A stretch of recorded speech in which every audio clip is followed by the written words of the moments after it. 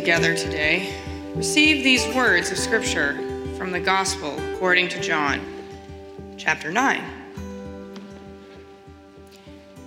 As he walked along, he saw a man blind from birth. The disciples asked Jesus, "Rabbi, who sinned, this man or his parents, that he was born blind?" Jesus answered, "Neither this man nor his parents sinned. He was born blind so that God's works might be revealed in him. We must work the works of him who sent me while it is day, for night is coming when no one can work. As long as I am in the world, I am the light of the world." When he had said this, Jesus spat on the ground, and he made mud with the saliva and spread the mud on the man's eyes, saying to him, "Go, wash in the pool of Siloam," which means sent. So then the man went and washed and came back able to see. The neighbors and those who had seen him before as a beggar began to ask, "Is this not the man who used to sit and beg?" Some were saying, "It is he." Others were saying, "No, but someone like him." But he kept saying, "I am the man." But they kept asking him, "Then how were your eyes opened?" He answered, "The man called Jesus made mud, and he spread it on my eyes and said to me, 'Go to Siloam and wash.' Then I went and washed, and I received my sight." Then they said to him, "Well, where is he?" He said, "I do not know." They brought the man to the Pharisees. Now it was a Sabbath day when Jesus made the mud and opened the man's eyes. So the Pharisees also began to ask him how he had received his sight. He said to them, "He put mud on my eyes, then I washed, and now I see." Some of the Pharisees said, "This man is not from God, for he does not observe the Sabbath." But others said, "How can a man who is a sinner perform such signs?" And they were divided. So they again said to the blind man, "What do you say about him? It was your eyes he opened." The man said, "He is a prophet." The Jews did not believe that he had been blind and received his sight until they called the parents of the man who had received his sight and asked them, "Is this your son, who you say was born blind? How then does he now see?" His parents answered, "We know that this is our son and that he was born blind, but we do not know how it is that he now sees, nor do we know who opened his eyes. Ask him, he is of age. He will speak for himself." His parents said this because they were afraid of the Jews, for the Jews had already agreed that anyone who confessed Jesus to be the Messiah would be put out of the synagogue. Therefore, his parents said, "He is of age. Ask him." So, for the second time, they called the man who had been born blind, and they said to him, "Give glory to God. We know that this man is a sinner." He answered, "I do not know whether he is a sinner. One thing I know, that though I was blind, now I see." They said to him, "What did he do to you? How did he open your eyes?" And the man answered, "I have told you already, and you would not listen. Why do you want to hear it again? Do you also want to become his disciples?" And they reviled him, saying, "You are his disciples, but we are disciples of Moses. We know that God has spoken to Moses, but as for this man, we do not know where he comes from." The man answered, "Here is an astonishing thing. You don't know where he comes from, and yet he opened my eyes. We know that God does not listen to sinners, but he does listen to one who worships him and obeys his will. Never since the world began has it been heard that anyone opened the eyes of a person born blind. If this man were not from God, he could do nothing. And they answered him, "You were born entirely in sin, and now you are trying to teach us?" And they drove him out. Now Jesus had heard that they drove him out. And when he found the man, he said, "Do you believe in the Son of Man?" He answered, "Who is he, sir? Tell me so that I might believe in him." Jesus said to him, "You have seen him, and the one speaking with you is he." He said, "Lord, I believe," and he worshiped him. Jesus said, "I came into this world for judgment, so that those who do not see may see, and those who do see may become blind." Some of the Pharisees nearby heard him say this and said to him, "Well, surely we are not blind, are we?" Jesus said to them, "If you were blind, you would not have sin. But now that you say, 'We see,' your sin remains." Receive what the Spirit is saying.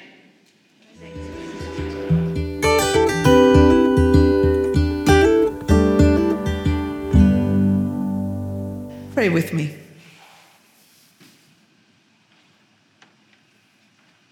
Holy, holy, holy. We want to see you.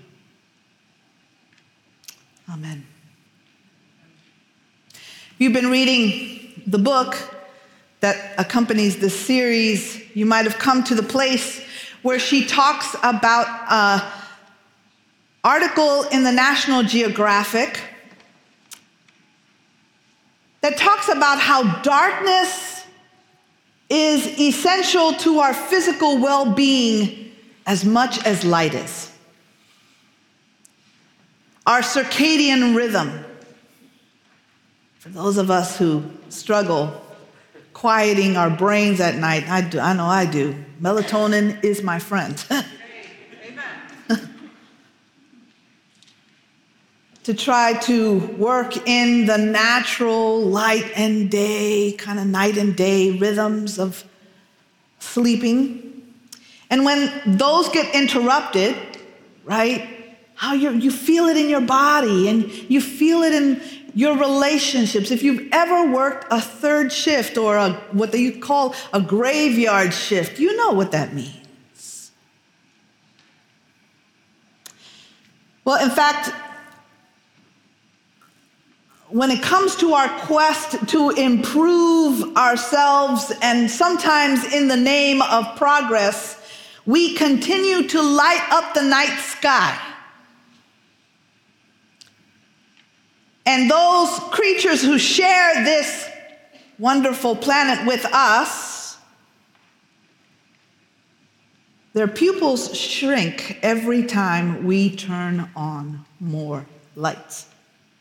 In fact, the New York Times had an article about, the beams for the anniversary of 9/11, the beams of light in the World Trade Center, memorializing the Twin Towers. Those beams of light actually were endangering a migration pattern of birds, and over 160,000 birds were crashing into buildings and crashing into each other because they could not see because of our light.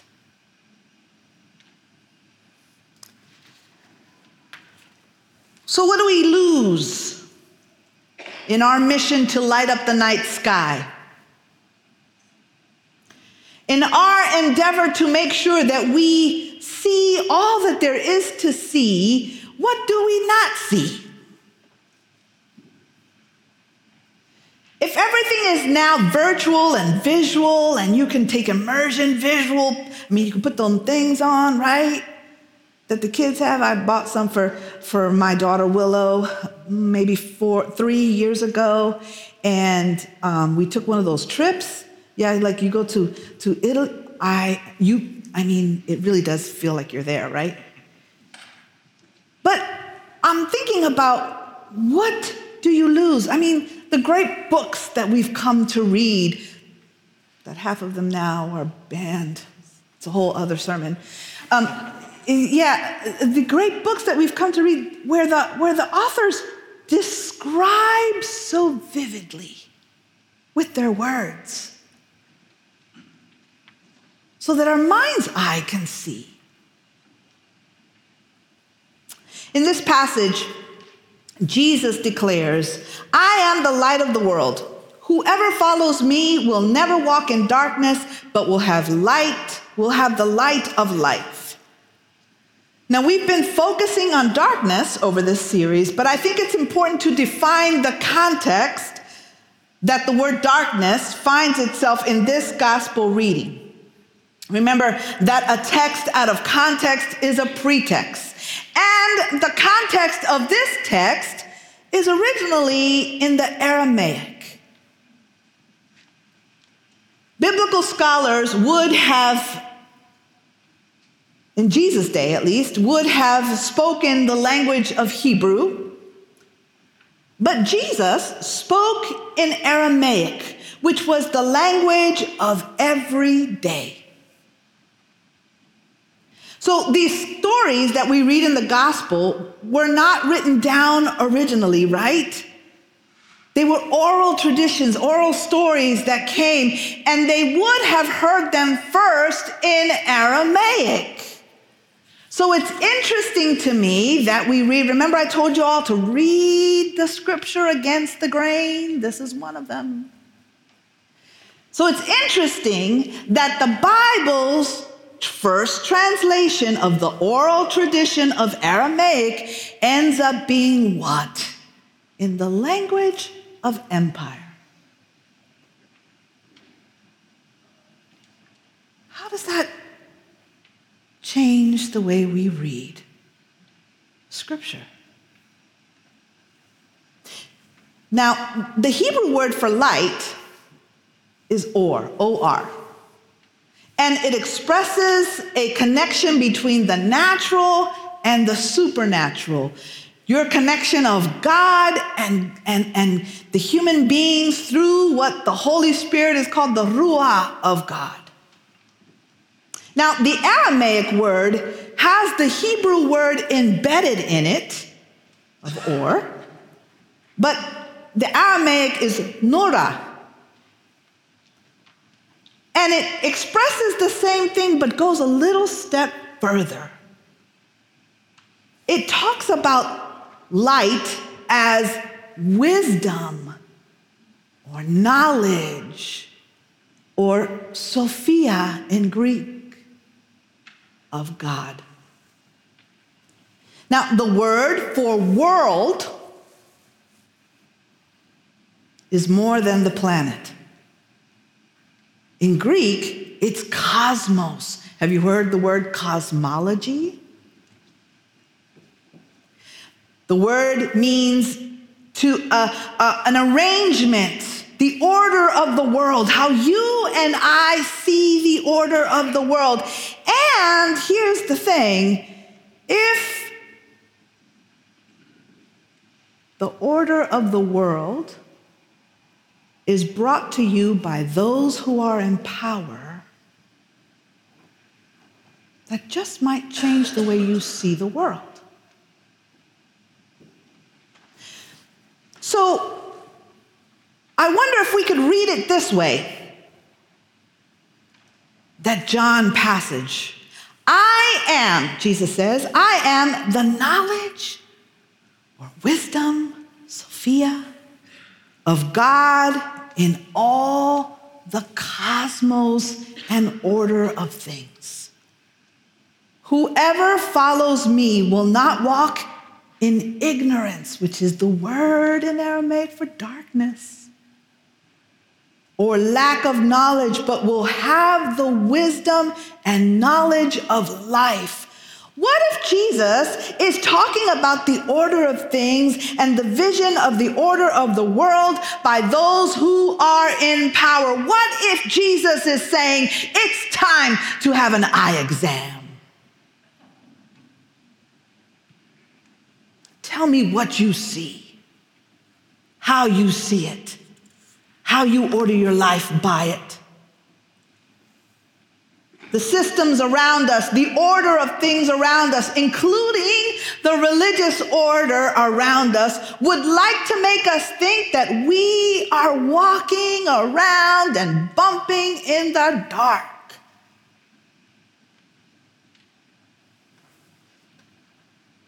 In fact, they would like to make us believe that there is only one way of seeing. But I believe that there is a need for us to enter the uncertainty of the dark to discover who we truly are and who God is. That's been my experience. I grew up in a Christian home, very religious home. My parents were church planters and missionaries, so church life was always a part of my life, and I'm grateful for it. But there came a moment in my life where it just didn't match up. Some of the things that I was hearing with my experiences of life, because experiences can shape our cosmology. Experiences can change how we look at God. So they were faithful, but they believed that when bad things happen to you, there can only be two explanations, at least the ones that were given to me. One, you had failed God, or the other one, you were being tested by God to see if you were a true disciple. Never did I ever hear, you know what? Life happens. Life happens to all of us, to the best of us, to those who pray and those who don't, to those who come to church and those who don't, those who sing and those who don't. Life happens. You're not special.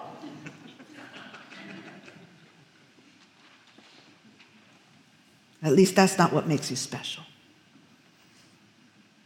So as a kid, when I saw bad things happening around me, I understood it as a sign of God that someone, mainly me, was doing something wrong. In fact, we grew up I grew up in a church that believed, the rapture was coming. Boy, they took me to see that movie, A Thief in the Night. Back in the day, that's an old one, Thief in the Night. Some of you are laughing because it's true. You saw it too. And it scared the heck out of me. And I remember at night, because I struggled. I'm like Augustine, God make me perfect, but not yet. I struggled, right? I knew I shouldn't sneak out to that party, but I did. And then I would come back, and ask for forgiveness. Oh God, help me. If you come tonight, please take me with you. All that stuff. In the bathroom, I remember the first time I had my drink in a party, and I swear I got so sick. And then in the bathroom, I know, God, this is you punishing me, and it was a whole thing. But there was also trauma involved in that, so much so that at night I couldn't sleep because I wanted to make sure my mom was breathing. Because if she was breathing, the rapture hadn't happened yet. Yeah, I had to take a walk in the dark. I had to give up the things that I thought I knew or had been given to me. A God that was presented to me. I needed to lose that God in order to find God. I needed to find my my way. I needed to find a process. And in that step of stepping into the darkness and daring to go there, in the process, not only did I find God, but I found myself. Now, Jesus' answer to the disciples doesn't sound so good, or maybe we have been reading it wrong, again, against the grain. Jesus says, neither this man is blind to manifest the glory of God. This is not an argument for redemptive suffering. If you have been told, I know I was, if you have been told that the more you suffer, the closer it is you get to God. The more you go through things, the more you are worthy, made worthy.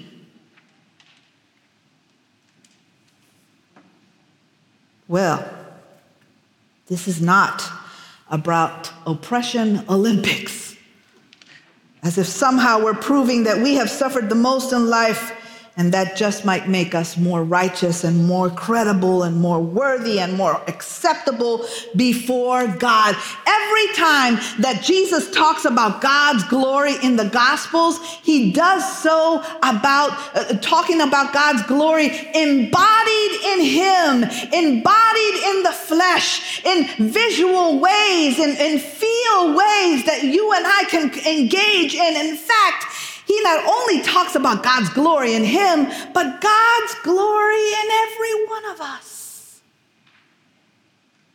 Jesus says, the kingdom of heaven is what? It's in you. It's in me. In other words, Jesus was saying, this man is the incarnation of God's glory. Not that he will be when he is made to see, but that in his apparent darkness, he already is God's glory manifested. Now, let's be honest with the passage. Let's engage John, right? This is a gross miracle. It's gross. Come on, it is. Jesus spits on the ground and makes mud, and then puts it on the, be like, yeah, thanks, I'll pass. Or,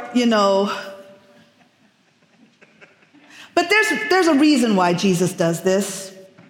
Like Jesus, there's a reason for every miracle or every aspect that Jesus does. One is that kneading, the process of making clay, that spitting on the ground and making clay. It's one of the 39 things you're not supposed to do on the Sabbath. He probably could have waited one more day, but that wasn't the point. Secondly, in Greek, the verb epikrisen means anoint. Now, in English, we read the scripture, we heard the scripture, he anointed the eyes of the blind man with clay. But in the Greek, it says, he anoints the mud on the eyes of the blind man. I think that this miracle is not about making anyone or this person more special than others. It's not about how God plays favorites. This is God taking the ordinary, everyday, messy, even the gross things in life and turning them around to help us see. It's not that God causes them, but God can certainly use them. It wasn't that the blind man somehow became more holy or super holy. It wasn't about his ability. It was about his availability to God. He was so available to Jesus, so open into leaning to what he didn't understand, that when Jesus asked him to go clean in the pool of Siloam, he did. Now, remember, when the man receives the mud on his eyes, he's what? He's blind. apparently, he's blind. Would any one of us been so willing to receive mud in our eyes if we could see?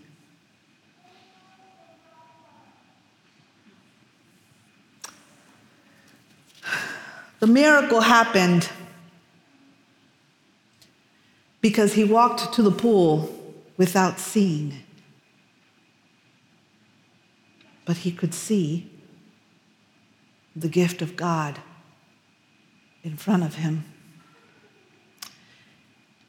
I know that this congregation is working on visioning ways that we can bring more people into this amazing and wonderful community. Visioning ways that we can increase and grow and find new ways of entering into ministry. Well, vision requires us to see what we can't see. To ask the hard questions about our apparent sight and how others perceive us. Are we sure that the community around us sees us the way we see ourselves? What part of the community actually sees us? What haven't we seen in the community, and how can we adjust our eyes to better see in the dark? I've learned that this losing God to find God thing, for me, it's a daily practice. Every day I ask God to help me get rid of what I think I know about God so that I can take a walk in the dark with God's Spirit so that my eyes can be adjusted. Now, when you walk like this, you're going to discover that some people will not see what you see. I mean, listen, the rest of the chapter is about people who couldn't see, not even the man who was healed. I mean, he had to argue over and over. It's me, y'all. It's me. But they couldn't see it. Because what? They only saw him one particular way. If that don't speak to the church, I don't know what does. We're talking about opening these doors and we're talking about creating new ways. We got to see some things different now. We're going to have to be willing to dare ourselves to enter into that space where it's uncomfortable even to see what other people see. At the end of the time, I think it's hilarious that this man at the end says, I don't know. Listen, I don't know everything that you guys are talking about. I don't know. All I know is that I was blind and now I see. Now, isn't it interesting that because he did not denounce Jesus as a sinner, he ended up being exiled out of the community? Like that's never happened before in the history of the church. I think it's okay to say, God, I don't know. I don't know. I can't explain this. I can't explain who it is that you love or how we move into the future and or how everything will work out. I don't know. All I know is that once I was blind in my certainty, but now I see. Once I was blind by my biases and my racism. Once I was blinded by my hate and anger. Once I was unable to see myself and others in the image of God. Once I was blinded by all the things I could see, but someone touched me. Someone put anointed mud on my eyes. Someone sent me to wash in the pool of Siloam. Someone gave me fresh water, and all that I knew was washed away. And now I take some walks in the dark to walk with Jesus so that I can see. I can see clearly. Once I was blind. Oh, but now I see. Glory to God.